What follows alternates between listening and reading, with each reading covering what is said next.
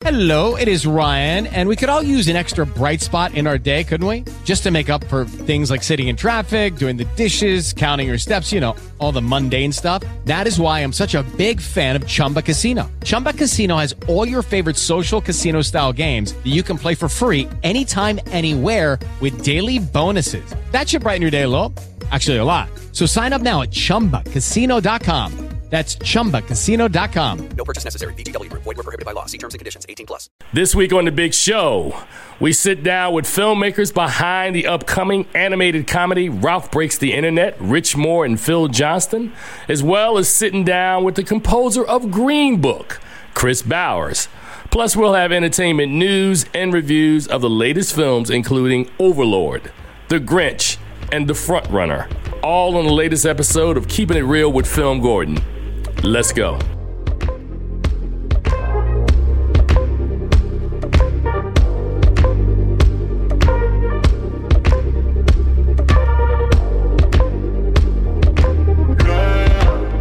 Let's talk about love. Is it anything and everything you offer? I didn't feel it on you.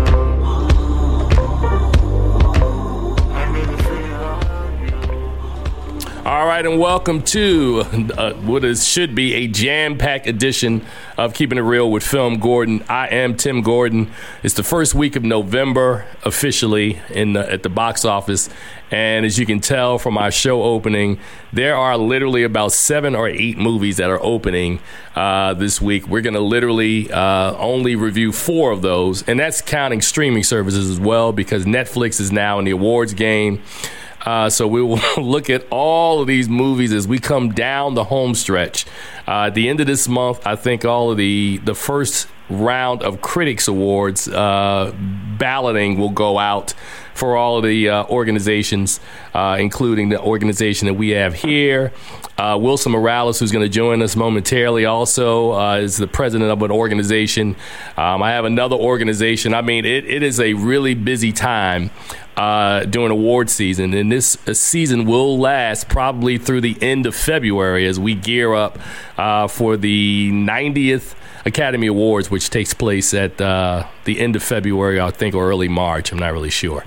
So all of that is coming up. As I said, we have interviews with a lot of movies that are coming out a little later on this month. We'll sit down with the filmmakers Moore and Phil Johnston from Ralph Breaks the Internet. Kris Bowers, who had an opportunity to meet, who's the composer and body double for Mahershala Ali in Green Book, will also join us a little later on, and we'll have those film reviews coming up. But without any further ado, it is time for us to go to New York and bring in our show correspondent and editor of blackfilm.com, my friend, my colleague, Wilson Morales. Welcome back to the show, my friend. Hi, it's good to be on. Hey, man, it's been a very busy week, as you heard me say in the opening, Wilson. But blackfilm.com, the party doesn't stop, man. What is going on in Black Film this week? Well, you know, you've got a number of things happening. You've got, whether it's a film coming out and they're showing clips and photos and featurettes and so forth, or you got announcements of news. Just announced that Spike Lee is going to do a third an adaptation of a play, Frederick Douglass Now, and starring in it is Roger Genevieve Smith. And together, they've worked together like numerous times on film, on stage. Spike has adapted a couple of the plays that he's done, so he's going to bring this to the big screen. All righty.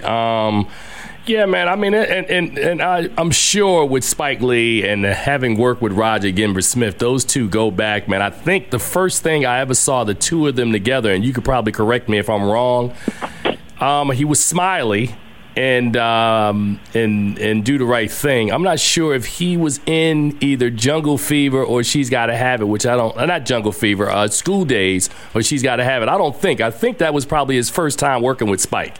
Is that accurate? I don't know, because, you think about it now, it's like we know who he is now. But back then, sometimes you can go back and revisit a film and you see a face that like, oh, I didn't know he was in that, because, they weren't big at that time. Yeah, that's true. I mean, I remember because I watched those first 5 Spike Lee joints, as he referred to them, and those things are all iconic to this day. Not all of them are really great, but I remember the spirit that those were made. And during that time period, there wasn't a lot of us, and Spike was knocking it out the box early in his career. Yeah, it's interesting. I don't know if you mentioned it last week or not, that Universal is going ahead and doing an Inside Man 2. I don't know if you heard that last week. Yeah. In which, Spike is not produced. He's not involved. Neither is Denzel. What people do not realize is that that's the only film in Spike's career where he was only the director of hire. He wasn't even an executive producer on it. So he had no say in terms of Inside Man, period. Right. Which is why they can go ahead and just do another actor. Oh, my God. Well, all right, I take it back, man. I was wrong. Roger Denver Smith was actually in School Days. He was one of the brothers online with Spike. He played Yoda. Now, I do remember that. There was a bunch of those guys that made their debuts in those films. I forget the other actor by name, but it was a guy that you and I both know who was a New York actor. Forget what his name was, who also appeared. So, yeah, Spike, man, I mean, I've got to give him a lot of credit, man. I mean, I know today in the current climate of the Barry Jenkins and the Ava DuVernays and the Steve McQueens and all of the other upcoming African-American actors who are out there putting in work, that dude really was the foundation for the modern era, man, who literally kind of inspired all of these actors for them to do the things that they are doing, man. Yeah, and not to make this a Spike Lee thing happening right now, but, you got to remember that he was being consistent almost every year, almost every 2 years at the time, just putting something else out. It was him and Woody Allen, and, together, those two guys, they're different films totally, but they were the only two guys consistently putting out films.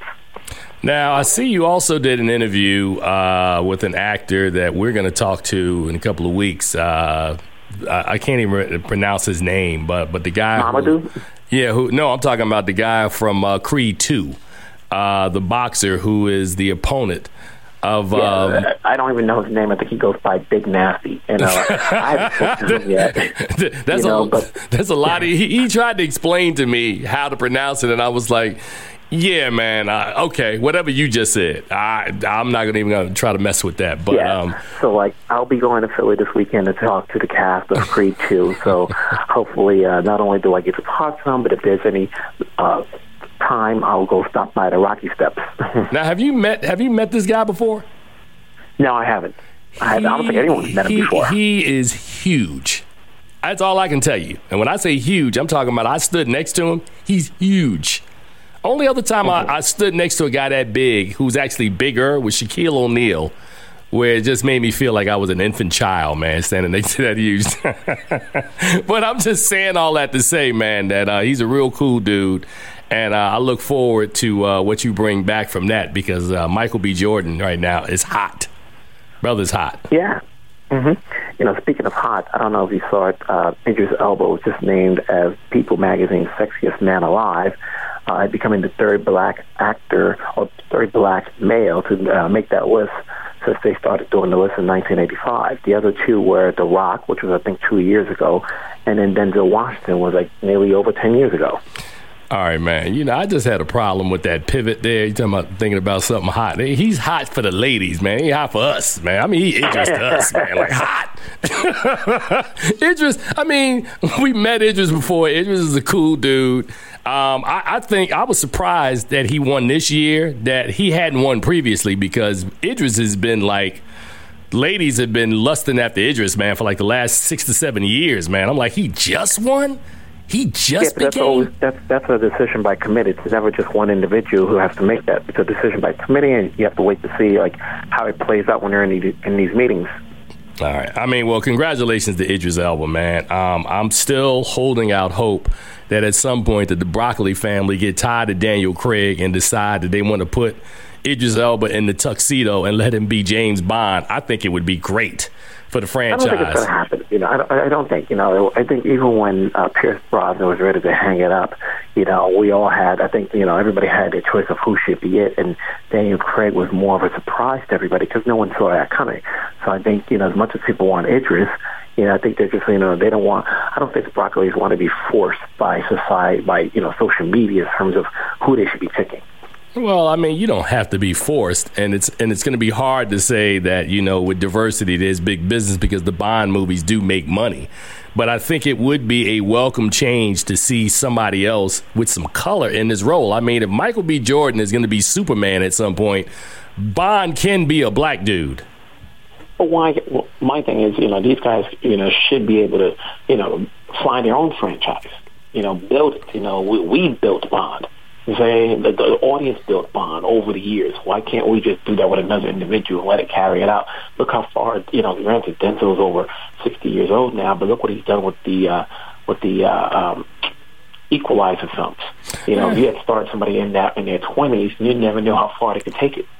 What's interesting, as I remember, now we're looking at all of the billions of dollars that are made in these superhero franchises, and I remember Will Smith made Hancock. And I'm still trying to figure out why he never sought to to continue that story. I mean, the first one made big money. I think it made like maybe 350 million worldwide, which is probably not on par with a Marvel or a DC film, but that's a really huge amount of money. At that time, it was huge. Yeah. At that time, it was done before the Marvel franchise built up, and there was huge money. But you also got to remember, Will Smith is an actor. Who knows how much participation his production company had? And then at the same time, when a movie like that does that well, you now have to, and if he doesn't find for a second film at the first, you have to double his payday afterwards. That's why back in the day, you saw guys like Jim Carrey, Arnold Schwarzenegger making like $25 million a film. Yeah, it's very true. As opposed to, nowadays they lock you in to like, okay, we're going to give you $5 million here, $5 million there, as opposed to like, a lot of more money. You see now they're starting, based on the photo we saw earlier this week on Twitter and Instagram, I guess they're starting production on Bad Boys 3. Right. I checked that out, man. I mean, so there's some other properties that Will can revisit. Got about a minute left in this segment, Wilson, and before we get out of here, it would be a disservice to you if I did not acknowledge that your birthday is coming up this weekend. We want to thank you publicly for all the work that you have done, not just over the years for this show, but specifically since we've been here at DC Radio. You're consistent. You're here every week. You're banging these interviews out, man. You're letting people know what's going on out there. Good job, my brother. Enjoy your weekend. I hope to see you this weekend, at least for a hot minute. Yeah, I should be around on Saturday, Sunday actually, to see you guys, hang out, and at least we can talk physically as opposed to over the phone. We'll take a picture and say hello to Charles while, make sure we... So, Wilson, tell people where they can follow you and read your content. You can find it over at blackfilm.com, which is the same words you use for Instagram and Facebook and Twitter. Man, the most selfish man in radio, man. He is really upset with you right now. Charles Kirkland will be all right. Thanks, Wilson. Take care, man. I'll talk to you later. All right, man. Take care. All right, and of course, that was Wilson Morales with blackfilm.com, who joins us at the top of every show. We're going to take a break right now. When we come back, we're going to be joined by the filmmakers who are going to give you guys Ralph Breaks the Internet. You guys, of course, are listening to The Big Show, keeping it real with FilmGordon here at DC Radio 96.3 HD4. We'll be right back.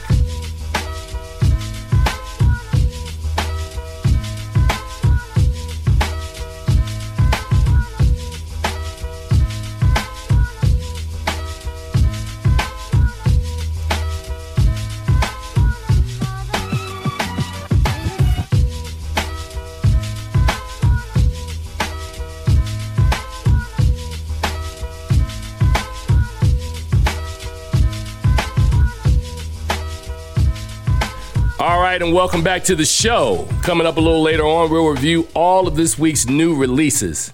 Now, our next guests are two rising stars in the animation universe.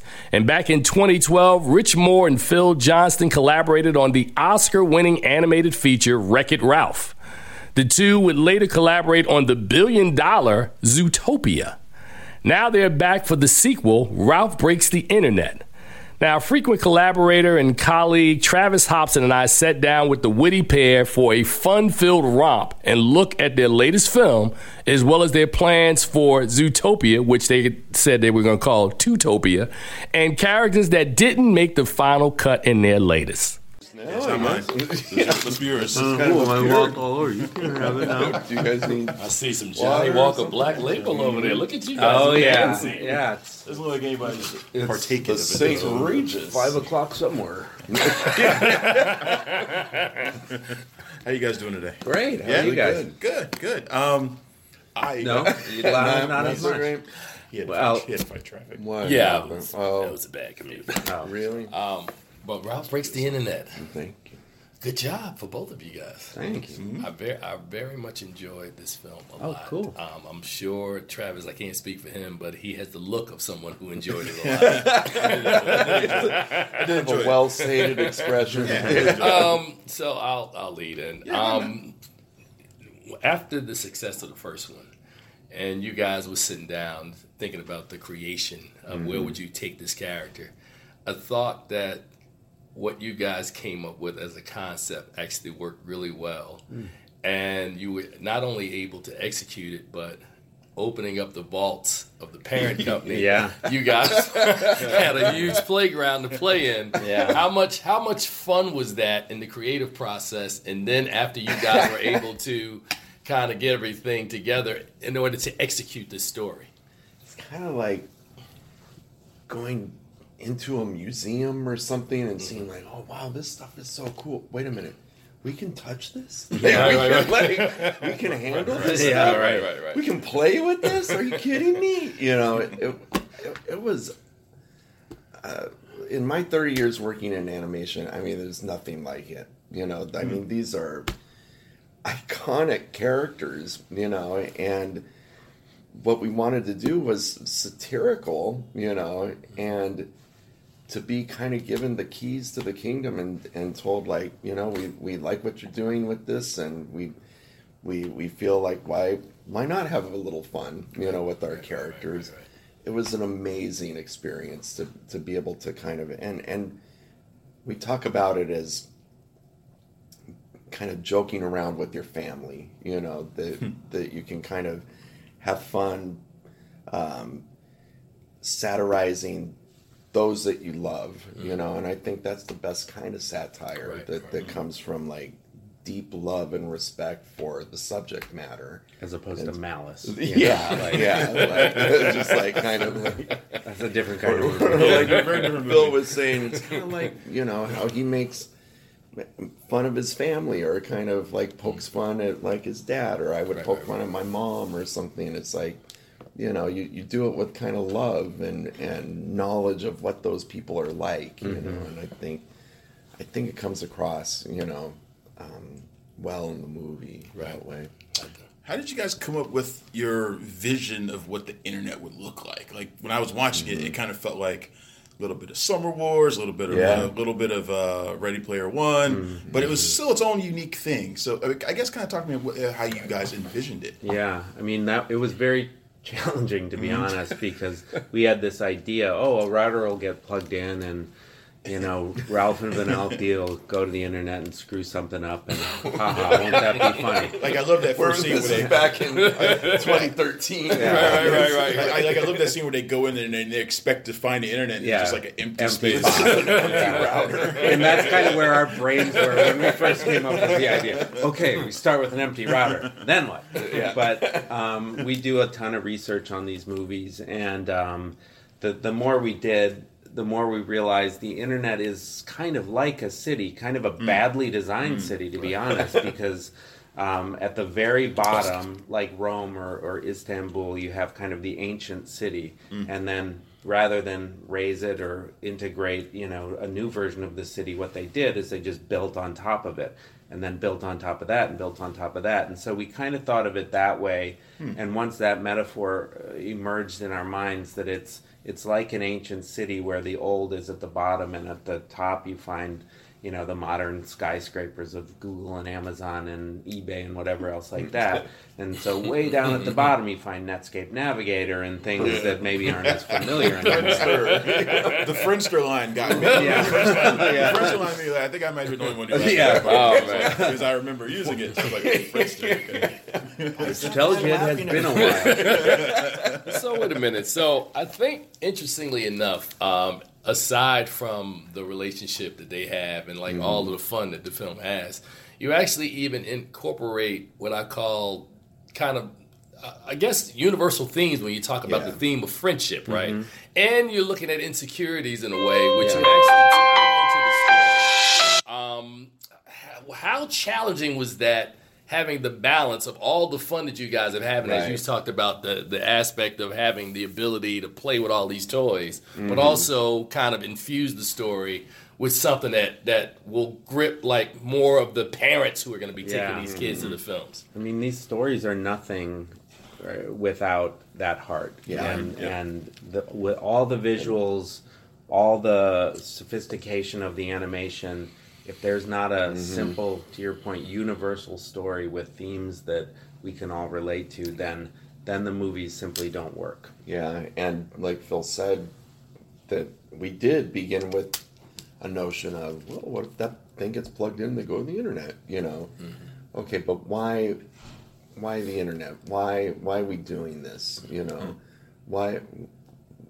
when we buttoned up the first movie, should we do a sequel? Because it seemed like it sealed up really nice at the end. He finally found a friend, Ralph did. He never had one, finally got one.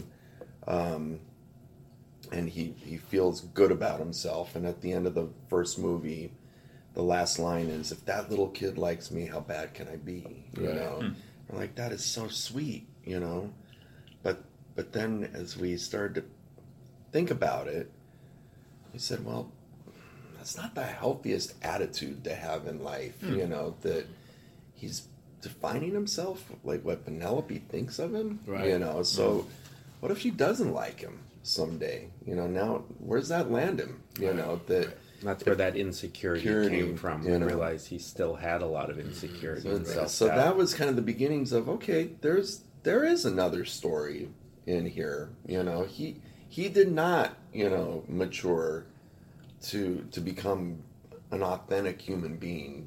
He is still putting a lot of worth, on what other people think of him.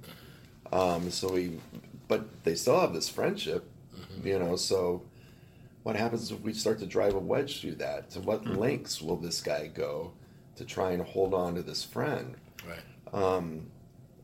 And that's where we started to explore these themes of like these kind of codependency and, toxic relationships, where one person thinks that they own the other person, that if they're not doing what I think they should do, then I'm upset and I need to get in there and manipulate and, and almost act as this person's God in a way, So and once we started thinking of it that way, we thought, okay, it feels like there's the germ of, an idea here that does feel universal, and is something that I think it is kind of important to talk about these things right now. You hear people saying, like, you're my best friend forever.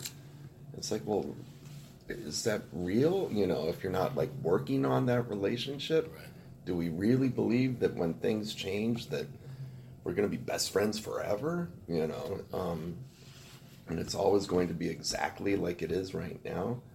So that was what we really wanted to explore. And we were kind of emboldened by working on Zootopia because it felt like the audience is hungry for more substance in films like this.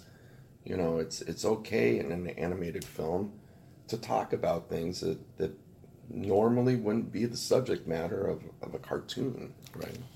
In the first film, I believe you directed that one solo. Yeah. This one you guys were collaborating. How did your working relationship how did that change or evolve as you guys came together as co-directors this time? Writing the first one and Zootopia, and so this is the third time I've worked with Rich, and he's we're great partners, I think, and it's always been a really open collaboration, and he's obviously a great director, but also a very democratic director in that I never felt relegated to just the writer, quote unquote. It was always a much freer, open collaboration, and so when this one came along, he I don't know why. I mean, because it's like, I think on the first movie on Zootopia, Phil was doing more than just writing. You know, I'd give him shoulder rubs. Get him a sandwich every now and then, and I appreciated that. Yeah. It worked out, but it was the wrong kind of sandwich. Yeah. But I felt like, you know, he's doing more than just writing. Yeah. He's a big part of, you know, making the movie, and it felt like he should have a directing credit. So really the job that we're doing has not changed. I just feel like he's getting the credit that he should be at this point. So we talking about Zootopia. Is that up next for you guys? Are you guys crafting some ideas of where to take that story and that arc? Zootopia? I like it. Yeah. I personally haven't. This has been 3 pretty intense years making this movie. And the main thing I'm thinking about is a nap when it's done. So I haven't thought about Zootopia. We've been kind of running at this pace since, God, man, 2 solid years. But even before that, with Zootopia, it was like fall of 14. You know, that there hasn't been a break. As soon as Zootopia was done, it's like, okay, let's jump back onto Ralph. You know. Well, come on, man! Don't blink. Come on, take a nap, take a month off. Zootopia. You can sleep when you die. You can sleep when you're dead. As a video game fan, I love all the characters that always pop up in Ralph games. This is my favorite part of it. I love it when the Street Fighter characters appear. These are my favorite. But were there Zangief right there? I love Zangief. Poorly. You give me Zangief and Chun-Li, and I'm happy. But what were there some characters that you didn't want to that you can use? Who were your favorites that you had to put in there, that you got in there? Who were some of your favorites? I love Pac-Man, playing Pac-Man as a kid, so it's like, it has to be, it will not feel like a game about video, or a movie about video games if Pac-Man's not in there. Come on, you know, so that was important to me. I'm with you in Street Fighter. I loved Zangief so much. I love a weird character. Runs a book club. I think that's brilliant. Russian literature. It's so awesome. I love that. But what would you think about, like, if there's a third movie, which I personally hope there is? Would you think about expanding into online gaming more as a possible avenue? Definitely. Yeah. Logical thing, right? There you go.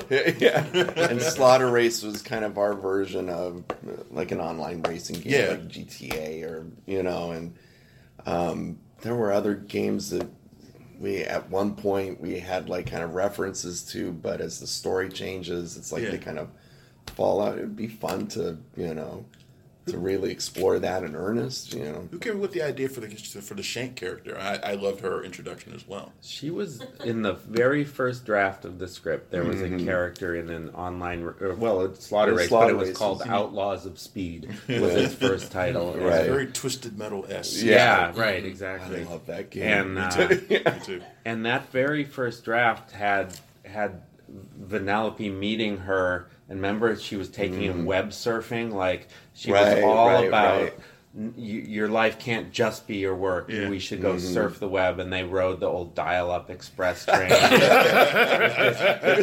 These things go through a lot of weird. There was an orc named Lyle. Oh, right, from World of Warcraft. From World of Warcraft, that was part of her little crew. Like, so I'd like to see some of these early drafts. Well, there was a guy, Craig from Craigslist. Yeah, he was always just making lists. That's right. I forgot Craig. That's just stayed in. That would have been funny. I gotta put that in there. It's like sometimes your darlings do get killed. But Shank went away for a while on like a couple drafts and then returned probably on our third screening. So she was born early, then abandoned, and then returned to. So the iterations of this thing are. Craig didn't make it back in either Wild Craig or should have That was funny. Craig always makes a list. Craig now. Damn. Oh, it was just like making a list. I totally forgot that. All right, gentlemen. But thank you guys, man. That was a lot of fun, man. Talking to you guys. Conversation. Yeah, it absolutely was. All right, and special thanks to both Rich Moore and Phil Johnston, as well as Travis Hobson for another fun collaboration. Ralph Breaks the Internet opens November 21st. We'll take a break right now, and in our next segment, we'll meet a rising musical prodigy as the big show continues. Hey, this is Barry Jenkins, and you're listening to The Big Show, Keeping It Real with FilmGordon. People come from far, far, far away. Find their dreams, chasing down these meteors and comets called dreams in the sky of life. There's certain hot spots where these meteors and stars have tendency to fall. And legend has it that California is one of those spots. Kris Bowers, welcome to Keeping It Real with FilmGordon, sir. Thank you. How's it going? Sir, it is going fantastic. Kris is here. We're out here actually at the Middleburg Film Fest. I understood yesterday that I'm not sure what they called it, but you did some sort of an event, some concert where you played. Talk a little bit about your involvement in Green Book and specifically what you did here that tied into the promotion of the film. For sure. So I wrote the score for the film. So all the underscores, all my original compositions, and then I worked with Mahershala to learn piano and to work on these Don Shirley pieces because I had to re-record all of these original pieces, and so I had to transcribe all of Don Shirley's original music because there's no sheet music for any of that stuff, and then record it for them to shoot to, and then work with Mahershala on how to choreograph correctly on the piano, essentially.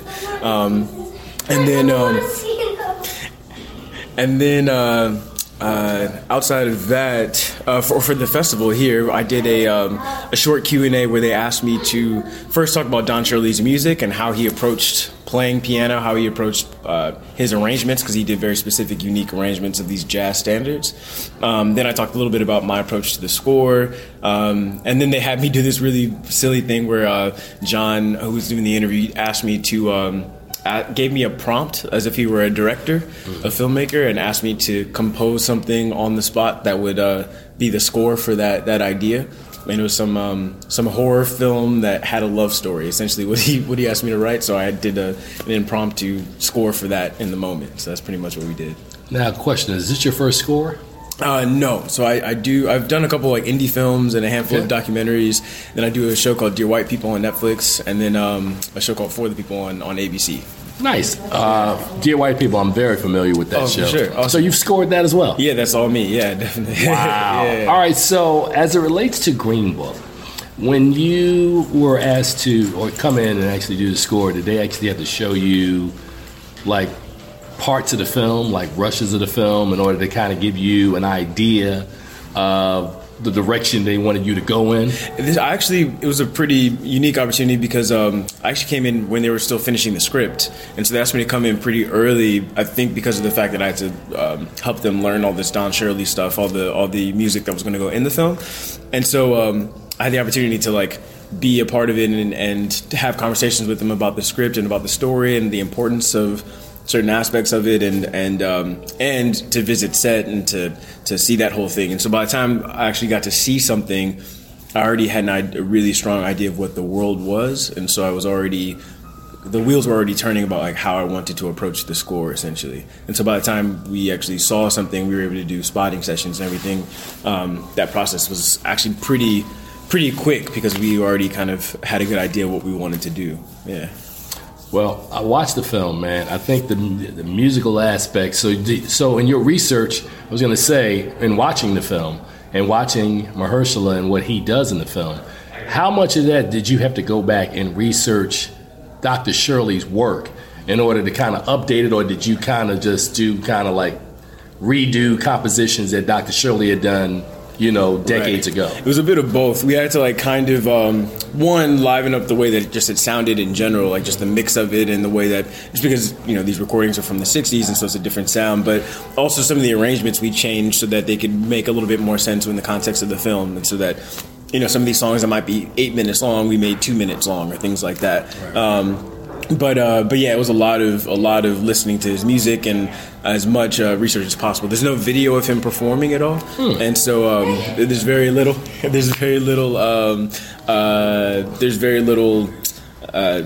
photos even.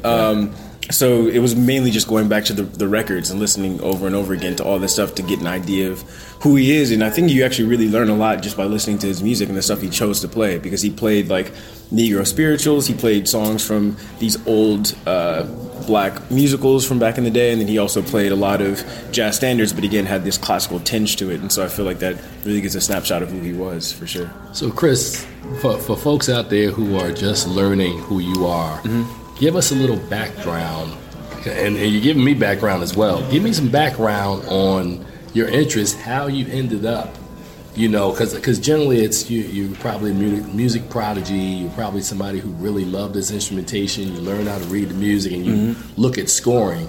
Talk a little bit about your backstory on how we got to where we are right now as it relates to you working in this field. This is not a field where there's a lot of us. Yeah, exactly. Right. Definitely. Well, it's funny. My parents, they're not musicians, but they decided before I was born they wanted me to play piano for some strange reason. They used to find piano sampler CDs and put it on my mom's stomach and do that whole thing. And then they did an incredible job then of finding every teacher in LA that could help. They found all the best teachers. So it got to a point where I was after I found these teachers, talking to different people and realizing that I was at the best schools with the best educators and all of that. So then I went to Juilliard for jazz piano for my undergrad and my master's, and I was like touring with a lot of different artists outside of that space, like a lot of jazz musicians and some hip hop people and things like that. And but going back to when I was a kid, my dad was a writer for film and TV, and so film was always incredibly important to us, and so we would see like movies as soon as they came out. He would always talk to us about his favorite films and everything. And so pretty early on, when I was about 9 years old, I started to realize that like if I watched Star Wars, I would feel this excitement and all these feelings about the film, but I could also listen to John Williams' score and feel all the same things. I didn't have to watch the movie to like feel that excitement and that same sense of awe and wonder and nostalgia and all of that. And so pretty early on, I actually told my parents I wanted to go to school for jazz piano, tour with jazz artists, put out my own album as a jazz artist, and then start to transition into film scoring, because it was always something I wanted to do since then. It's funny. I feel the same way. I love listening to scores like I have on my phone. I can't even pronounce his name. Once Upon a Time in the West, Ennio Morricone. Oh yeah. Oh my God. Oh, yeah. And listening to different scores. John Williams. Who's inspired you? John Williams is a big one, just because of his approach to melody, and also the fact that people forget that he started as a jazz pianist and then became one of the greatest film composers of all time. Thomas Newman is another huge influence. Terrence Blanchard, because I wouldn't be here without him. And Jerry Goldsmith, James Newton Howard. I think those are some of the big influences on me, for sure. What scores, like if you had to do I know on social media they always do this thing, 10 movies that changed my life, no questions asked. What would be 5 soundtracks or scores that are the essential scores for you? That's tough. I would say probably maybe Catch Me If You Can, John Williams. Just it's a good one. Yeah, like the jazz influence in that is incredible. American Beauty, Thomas Newman. For Spike, for Terrence, it'd have to either be 25th Hour or Do the Right Thing, just because it's a classic. But I think 25th Hour might be my favorite of his. And then Alien, Jerry Goldsmith, and maybe like the early Born Identity series, John Powell. Those had a big influence on me when I first started. Yeah. Watch this. Those answers are all great. This is not a bad story. Yeah, that's true. It sounds like that you've done work in this, what we call in the television cable streaming space right now. For sure. But I was talking about as it relates to film scoring. This is actually kind of a big one because this is a movie that clearly is going to, I'm just letting you know in advance, this is a movie that clearly is going to be one of the 9 films that they're going to include for Best Picture this year.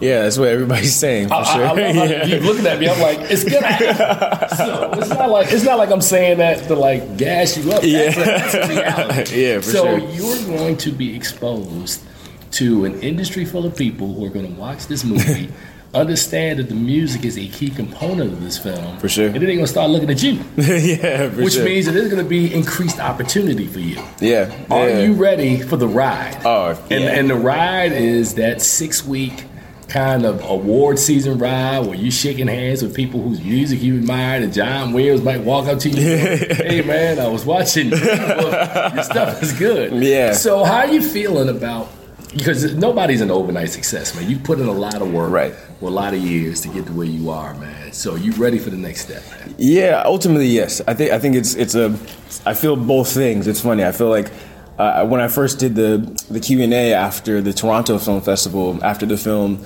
I was standing up there with like Peter Farrelly, the director, and Vigo and Mahershala and Linda Carlini, and I felt incredibly out of place, but at the same time, I almost got like emotional actually about like how exciting it was to be in this position, because this is something that I've like dreamt about since I was, again, 8-9 years old. And so I think that like Sonny, I do a lot of work with Kobe Bryant, and he said it best. He basically says like, if you've thought about something and dreamt about something your entire life, once you achieve it, it should feel normal. It shouldn't feel weird because you've been imagining it this entire time. And so that's kind of how I feel, is that like I've been waiting for this to happen, so I feel ready for it for that reason.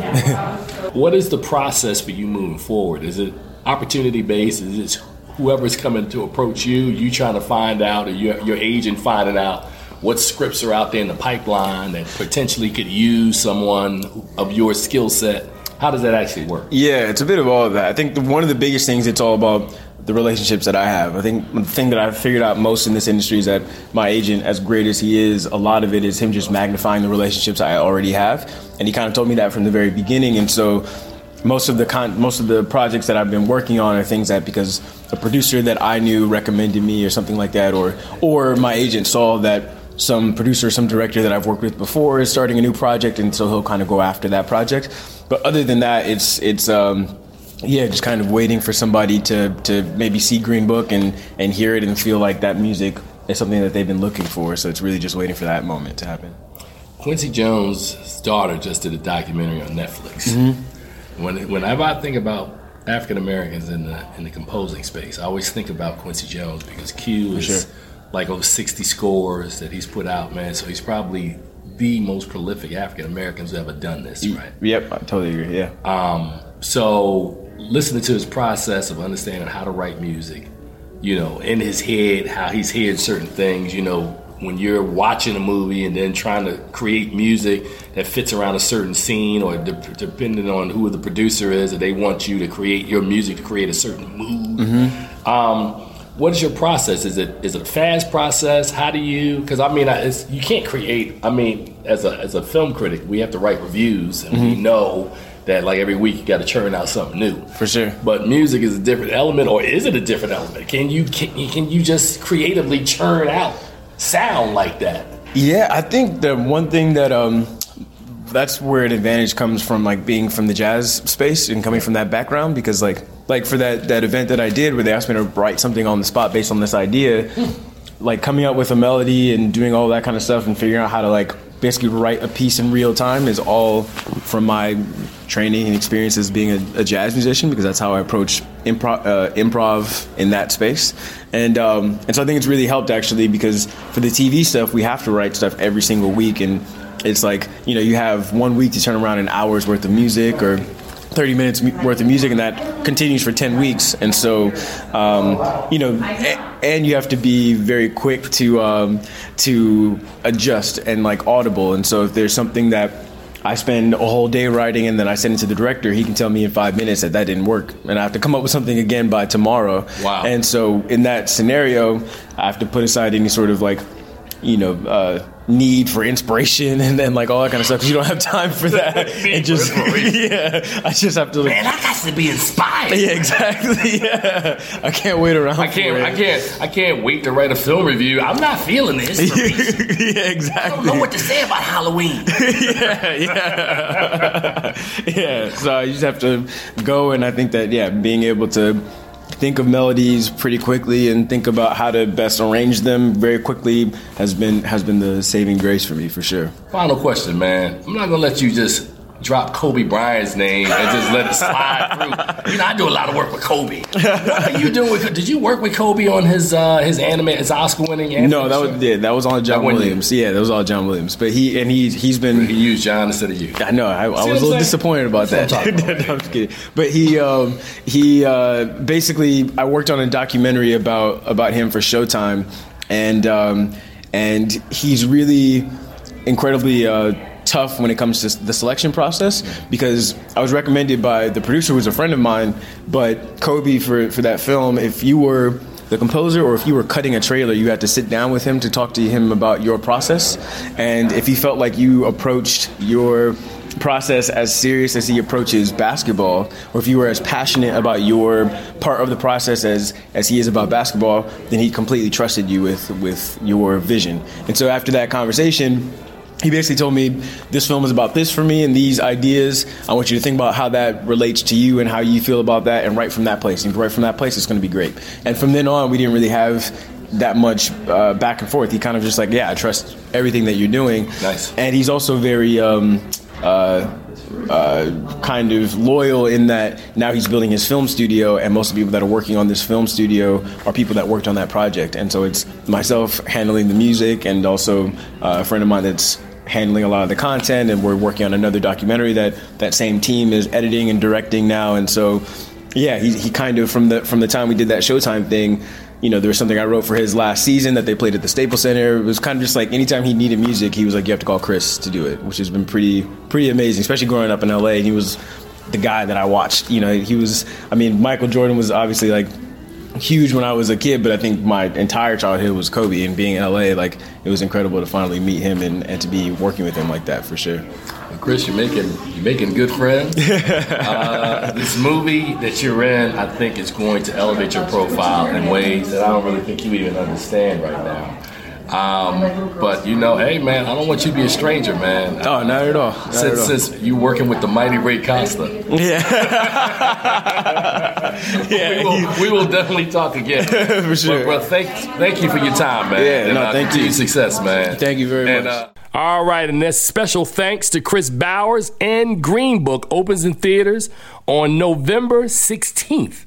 We'll take a break and come back with this week's reviews on Keeping It Real with FilmGordon.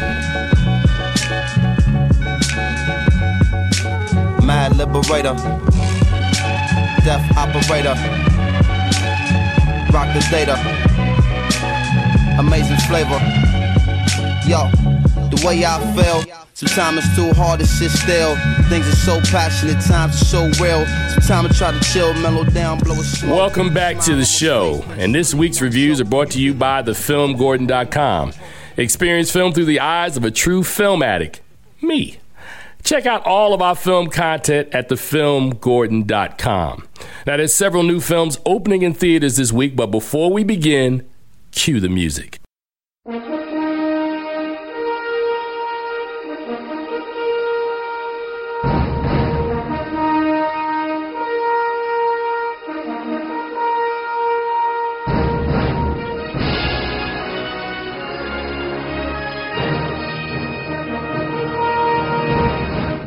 All right, so first up this week, we will start with, believe it or not, a Nazi World War II horror movie. I know, sounds crazy.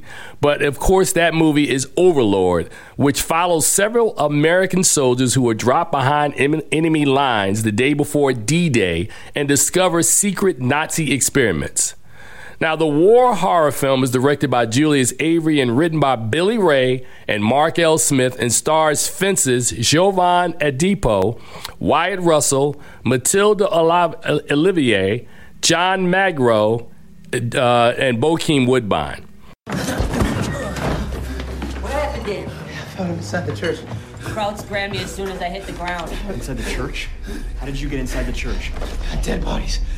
Slow down. Slow Listen to me. down. They're doing experiments on them in there. They're doing experiments on the villagers. What? Just like her aunt. They're burning people with these flamethrowers, and they're still moving the bodies. Cocoon things in there. Did you get eyes on the tower compound? She doesn't have a body, and she's still talking. And I saw Roosevelt. Voice. Did you get eyes on the tower compound? A platoon of soldiers are taking heavy fire in the air on their way to a date with destiny on D-Day. Led by mysterious Corporal Ford, played by Russell, and from the perspective of reluctant Private Boyce, a depot, a small group of soldiers trapped behind enemy lines in France have a mission to take down a key Nazi command tower and stop them from conducting secret experiments to create super soldiers. Now, while the war is raging, the Nazis have hunkered down in a small French town, holding the residents hostage and dragging them away for secret experiments. Private Boyce stumbles onto the Nazis' plan, and with the help of Corporal Ford and a young French woman, Chloe, they help to foil their plans. Now, in his first role since his Black Reel Award-winning turn in Fences, Adepo is solid and a rare lead performance in a film in this genre. Produced by J.J. Abrams with a script from Billy Ray, who gave us Shattered Glass, Breach, and Captain Phillips, Overlord is a surprisingly effective horror thriller that I can't believe I'm about to say this, but I would highly recommend it. I gave Overlord a B. Really strong film. Liked it a whole lot. Now, also in theaters this weekend is the third incarnation of The Grinch. And of course, this film focuses on Whoville's most famous citizen who hatches a scheme with his trusted canine Max and fat reindeer Fred to ruin Christmas. Directed by Scott Moser and Yarrow Cheney with a screenplay by Michael LeSueur and Tommy Swerdlow, the film is based on Dr. Seuss's beloved book, How the Grinch Stole Christmas, and features the voices of Benedict Cumberbatch, Rashida Jones, Kenan Thompson, Cameron Seeley, and Angela Lansbury, and is narrated by Pharrell Williams. You know what? If you want to apologize for something, apologize for that. My eyes are burning. Well, don't blame me. Haven't you heard? The mayor wants Christmas to be 3 times bigger this year. That means 3 times the lights, 3 times the eggnog, 3 times the... Information needed. Aha! That was a good one. Oh, I get it. This is one of your kidding things. Finally, something you said is actually funny. Yeah, I do kid a lot, but no, this Christmas is actually 3 times bigger. Well, you're just gonna have a good time with this, aren't you? I gotta say, it's really nice to see you laughing. Sorry, I can't hear you. I don't speak ridiculous. Oh, you're a scream. Have a nice life. Goodbye. I'll see you later. For over 6 decades, audiences have been enthralled with Dr. Seuss's famed story of the curmudgeonly green protagonist and the master shade thrower of Whoville, the Grinch. Now, Seuss's book has been adapted into a perennial holiday special and later a live-action movie in 2000. This latest version finds our furry green holiday hater back at it again in this saccharine-free edition that's long on substance but woefully lacking in heart. The story remains unchanged as the holiday spirit has captured the hearts of all in festive Whoville. Everyone is swept up in the festivities except the Grinch, played by Cumberbatch, or voiced by Cumberbatch, who would sooner slam his head repeatedly into a door rather than celebrate the Yuletide spirit. Forced to go to market after he runs out of food, he painfully attempts to avoid catching everyone's happy feelings. After he encounters the bubbly and optimistic Cindy Lou Who, played by Seeley, he figures that the only way to make them feel his misery is to take their Christmas away, which backfires on him as he discovers that while Cindy Lou and him have nothing in common, she would possess just the right amount of spirit to thaw his warm, tiny heart. It's not just that the Grinch's heart is tiny, but the entire film, except that it's often said that why fix something that ain't broke? And this classic was not in need of a cinematic tune-up. Many of the choices that the filmmakers make fall flat, including Cumberbatch's weak voice work as the title character and an equally weak effort from Williams as the narrator and a puzzling remix of the title song made famous in the beloved original television film. None of these changes improve the story, and instead of drawing audiences into the story, it highlights that despite its beautiful presentation, what is painfully lacking is the heart or emotion in the story. Now, with a runtime slightly under 90 minutes, this version seems much longer as they attempt to inflate a story that was told in a third of the time back in 1966. New clearly doesn't equate to better, and audiences would be better served watching the 66 classic, which packs more emotion and enjoyment than this expanded holiday pretender. I gave The Grinch a big fat D. Now, up next is another film that we saw at the Middleburg Film Fest and it's hitting theaters this week, and of course that is Boy Erased. And this film follows the son of a Baptist parents who was forced to take part in a gay conversion therapy program. Now, this film was written for the screen and directed by Joel Edgerton, who also produces with Carrie Kohansky, Robert and Stephen Golan, and the film stars Lucas Hedges, Nicole Kidman, Russell Crowe, and Edgerton. You want me to stop with the games? I'll stop with them.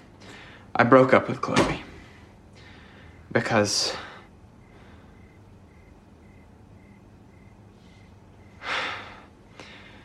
we broke up because I think it's true. About me. God help me. I think about men.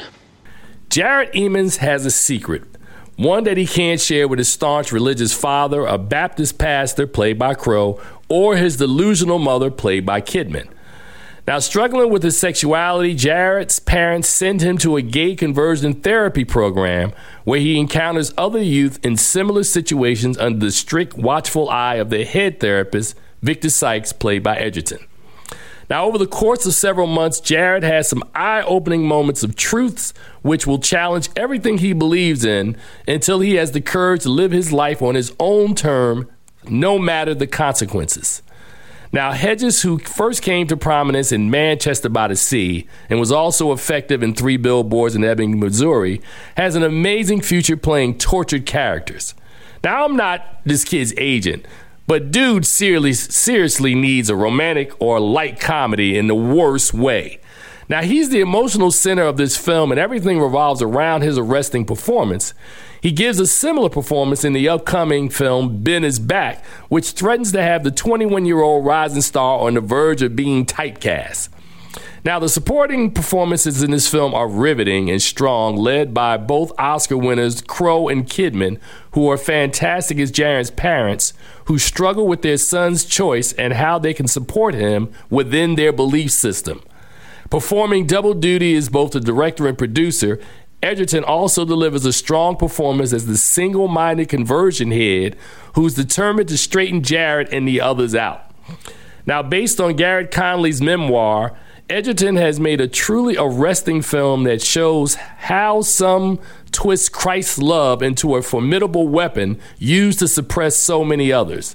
Boy Erased is a poignant story that shows that every family has challenges and there's no easy answer to any of them.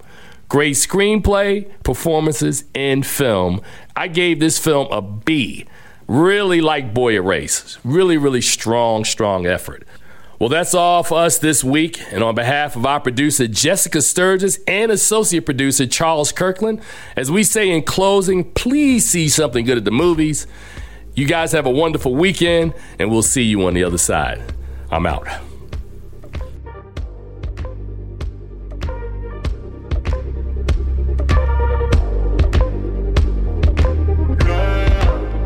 Let's talk about love. Is it anything and everything you offer? I didn't feel it on you. I didn't feel it on you. Maybe the night that I'm tears my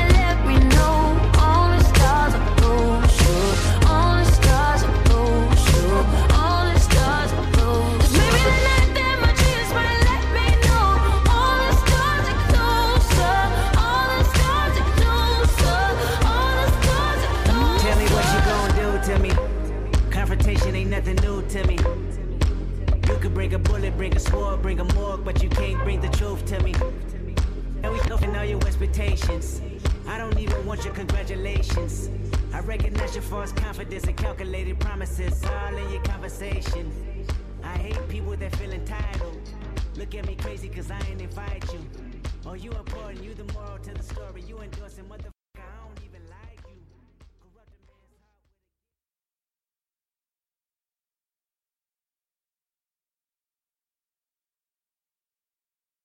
a... Hello, it is Ryan, and I was on a flight the other day playing one of my favorite social spin slot games on ChumbaCasino.com. I looked over at the person sitting next to me, and you know what they were doing?